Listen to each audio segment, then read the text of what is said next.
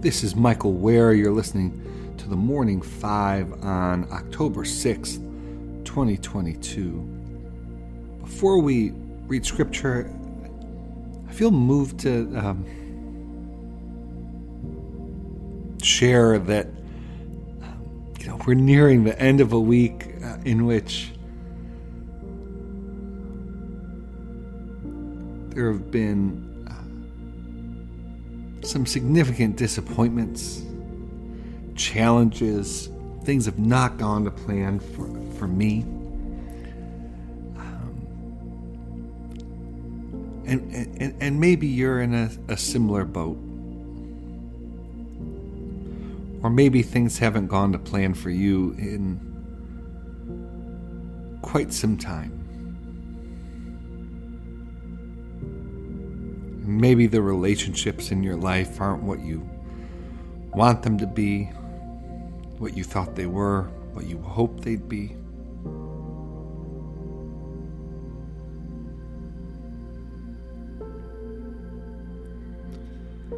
And one of the main messages of this podcast, what we do every week here on the Morning Five, is to just say with the start of our day that we lay it in front of Jesus. And we trust that He knows what to do with it.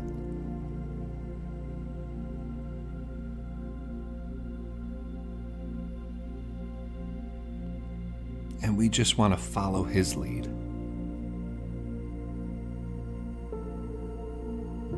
So let's do that this morning. Let's open with reading from Scripture. We'll read from John 17. I think this is a good Scripture to read today. My prayer is not for them alone. I pray also for those who will believe in me through their message, that all of them may be one, Father, just as you are in me and I am in you. May they also be in us, so that the world may believe that you have sent me. I have given them the glory that you gave me, that they may be one as we are one, I and them and you and me, so that they may be brought to complete unity. Then the world will know that you sent me and have loved them even as you have loved me. Father, I want those you have given me to be with me where I am and to see my glory. The glory you have given me because you loved me before the creation of the world. Righteous Father, though the world does not know you, I know you, and they know that you have sent me.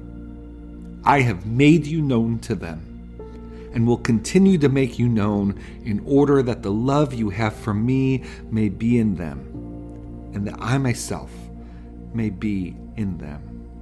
May God bless the reading of His Word. This is, again, the Morning Five, brought to you in partnership with That Sounds Fun Network. Let's get to today's news. First, a federal appeals court ruled on Wednesday that DACA, the Deferred Action for Child Arrivals program, which is a 2012 Obama administration program that allowed children who arrived as immigrants in the country illegally, around 800,000 DACA covers,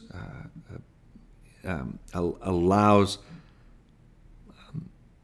those people to be exempted from deportation laws. Allows those who are brought here as children to America to stay in America without threat of deportation.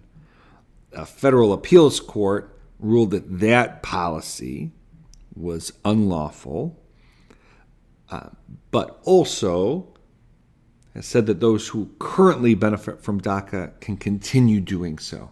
And so that's the current state of play on DACA.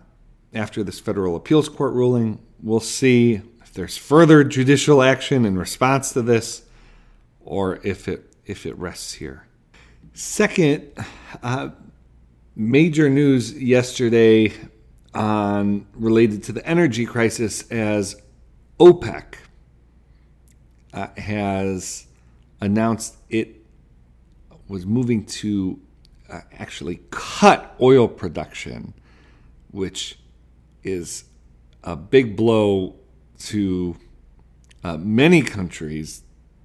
It earned a pretty direct response from the White House and the Biden administration that expressed disappointment, expressed the president's disappointment, quote, by the short-sighted decision by OPEC Plus to cut production quotas while the global economy is dealing with the continued negative impact of Putin's invasion of Ukraine. That's a quote from U.S. National Security Advisor Jake Sullivan and National Economic Council Director Brian Deese.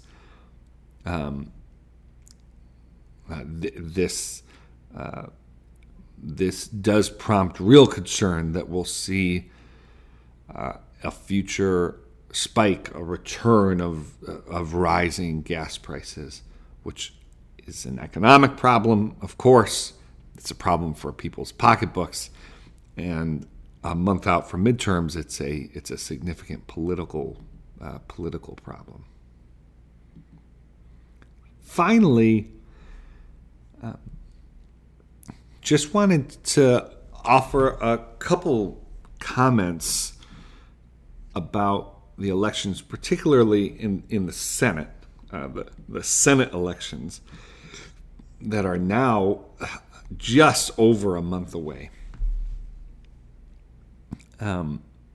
This is a week that has seen tightening in key races, particularly Wisconsin, Pennsylvania. The Republicans incumbent Ron Johnson in Wisconsin and Dr. Oz in Pennsylvania, instead of fading this week, it seems like they're not only sticking in these races, but have made them even more competitive.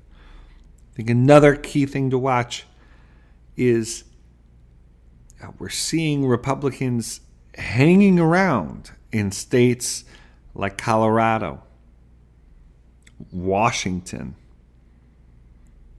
Even there was a surprising poll that showed Blake Masters down by only 3 in Arizona.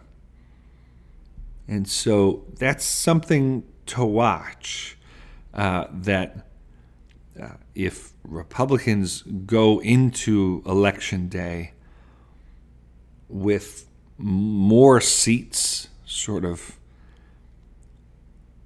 up for grabs, considered to be contested, that obviously sort of increases the chances that a bigger red wave in the Senate is possible. Again, I don't think that that's likely at this point, but keep an eye on some of these races. We've talked in the past, candidate recruitment has been a problem for Republicans. This week, that has certainly proven to be the case in Georgia, given we don't have time to go into it on this show, all the challenges facing Herschel Walker's candidacy this week. But I think something that could be a bit of a surprise story is the success that they've had recruiting candidates in some of these further out races. We've talked about this before. We've talked particularly about the Oregon governor race, Washington Senate. It's becoming apparent to me that the O'Day, the Republican nominee in Colorado, also falls in that bucket. He's running a surprisingly strong campaign against Michael Bennet, who's a more pragmatic, ideas-oriented Democratic senator from Colorado who has something of a similar profile to a Senator Kaine in Virginia. And Senator Kaine is someone who, even in a competitive state presidentially, Senator Kaine is, I think, someone that has a stronghold in Virginia. Would have thought that Bennet was in a similar situation. He might be tested in November. So that's your update on the midterms, particularly on the Senate. It's been a promising week for Republicans. Not a huge... They've had, in Georgia, significant problems. And the good news coming in for Republican candidates is not like overwhelming, but I think they could certainly feel better about their chances of taking back the Senate at the end of this week than they did at the end of last week. All right, that's your Morning Five for today. I felt like spending a bit more time this morning. I hope that's okay. It's the last episode of the week. Of course, we'll have an episode of Where We Are for you this weekend. But let's close for today with prayer. Dear Father, always near us, may your name be treasured and loved.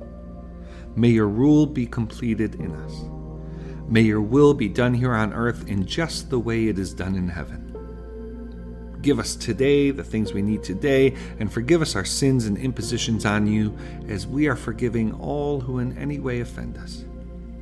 Please don't put us through trials, but deliver us from everything bad, because you are the one in charge, and you have all the power, and the glory too is all yours forever, which is just the way we want it.